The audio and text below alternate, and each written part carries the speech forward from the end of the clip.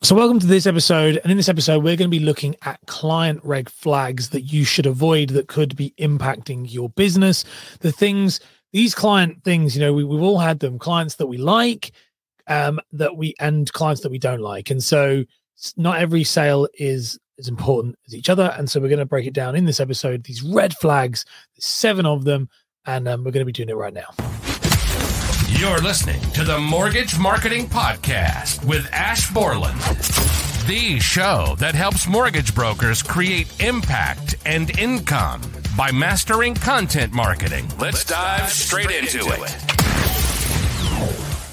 it. So let's dive into the very first client, the one that we really want to watch out for, these clients we want to avoid. First one is a control freak. So the control freak is that person who is micromanaging. And this is the same for mortgage brokers, by the way. This is obviously for mortgage brokers, but it's the same for any client. I have this myself with my clients. And you want to avoid anyone who is a control freak, who micromanages, who wants to tell you how to do your job, because the chances are, by the way, not that those type of clients, they are the ones that you should just let go and do their mortgage direct. Don't spend, your time with those, because it's not going to be good for your business. Just going to waste your time with somebody who's going to just second guess everything you do and just really dive into, kind of just should have just done it themselves, really. Okay. The next one you have is too busy to be talking to you. Oh, my favorite ones. I've only ever worked with one guy like this who started working with me in the coaching program, the mastery program, and then subsequently got his wife to turn up because he was too busy, because he booked another coaching program. It's like the funniest thing. So it's safe to say that very much didn't last very long, and that they got the boot. And that similar thing you have to do with yours. If they're too busy to be talking to you because their mortgage isn't as important or whatever, kick them to the side. It's not worth having. The next one to look at is the penny pincher. If someone is worried about money, they're not a good client to have. And I actually think when it comes to this is something that is overlooked a lot. Not like money on the table. Not every client is a good client in this way. And that's a big red flag for me, is that if someone is curious, is concerned about money and spending money, then I will normally not pursue that relationship much further. Not saying that, your job is to try and find somebody who's going to spend tons of money with you, because that's not the case. But somebody who's afraid of investing that money is going to keep coming back time and time again. So let's think about you as a mortgage broker. If someone is worried about paying your fee, or concerned about the penny pinchers and things like that, they then are going to be somebody who's going to be concerned about maybe not spending the right amount of money they probably should on their insurance, or they're going to be the type of person who's going to maybe try and negotiate on their property unreasonably, and so you're going to spend a lot of time with them. They also might be the type of person who's going to say, oh, there's a 0.01% interest change on that product, so I want you to rekey the whole thing again, all because they save themselves an extra £1.50 a month. So the penny pincher, definitely one to avoid. The next one is the overpromiser. So this is one that I get a lot with clients, like one-to-one coaching clients, and they'll be like, I can do it. I'm going to do everything. I'm going to do all this stuff. And I'm like, please don't say you're going to do that. Don't overpromise. Don't say you're going to do all this stuff and then you're not. And so many people do this. This is the same with the mortgage stuff. I can get that to you tomorrow.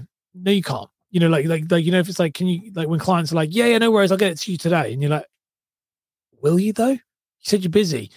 Overpromisers, red flags, because these are people who obviously are used to saying they'll do something and then they might not actually deliver on it. And remember that you are your environment. So the more they do overpromising and under-delivering, they end up not actually they get used to it, become desensitized to it. So that's the last type of client you want, is someone who, if they promise they're going to do it, make sure they get it done. If they don't get it done, big red flag.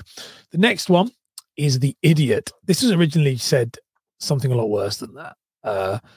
So the idiot. Some people are just idiots. Some people are just prats. Some people are just arseholes. That's what it originally said. They just are. And and what I mean by that is, if someone is condescending, I've had this on not many calls because my screening is, but I've had a few calls in the past, and people I've been like, you're a prat, like you're horrible, you're a rude guy. And so because of that, again, these are all ones that with that, these are instantly people who you just avoid. No amount of money is worth someone being rude to you. If someone is rude to you, don't just fob them off. Like, tell them that you will not be working with them because they've been very rude and disrespectful, and you're not going to do that. Do you value your time, value your effort? It's really, really important that you do that.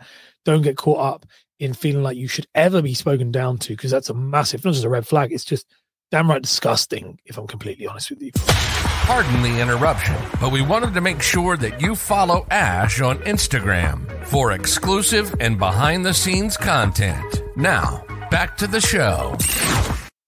So the next one we have here is the uncommitted or evasive. So you definitely will. I remember this as a broker. I get it a little bit as a client now, but as a coach but not so much compared to when I was a broker, which is someone who's uncommitted or evasive, meaning they're just really hard to nail down with an answer. I would rather someone just say, like, I think honesty is the biggest thing. If someone is honest, let's say, like, I have worked with clients for a long period of time, and then they decide to move on. Because that's the goal, by the way. My goal is not to work with somebody forever. My goal is to work with them until they feel like they don't need to anymore. I prefer it when people say, I don't need to work with you anymore, instead of pretending that they are going to stop doing what they're doing only to just do it somewhere else. And it's a similar thing, which is the overcommitted evasive. Just anyone who's given you signs like that, where they're not fully committing down, that just means you should probably run a mile. So think about these. That's another version of it. The last one, and it definitely is my favorite one with this, is first-time discounters. Never give a discount to somebody if it's the first time that they've met you. Why would you do that? And we do it all the time. We're like, yeah, it's the first time I've ever met you. And then they say, is there any chance you get a discount? No, it's not. No, not at all. I will not give you a discount ever in general, to be honest, and if you haven't seen it, you should check out my episodes on pricing rules. I'm a big advocate of this stuff, but no, pricing and discounts and stuff, but first time discounters, that's just a huge warning sign. That is like alarm bells ringing, going, this person obviously is trying to get a deal all the time. And people who want discounts, they don't value. I remember one of my friends who's a brand partnership guy who works with for brand deals for content creators.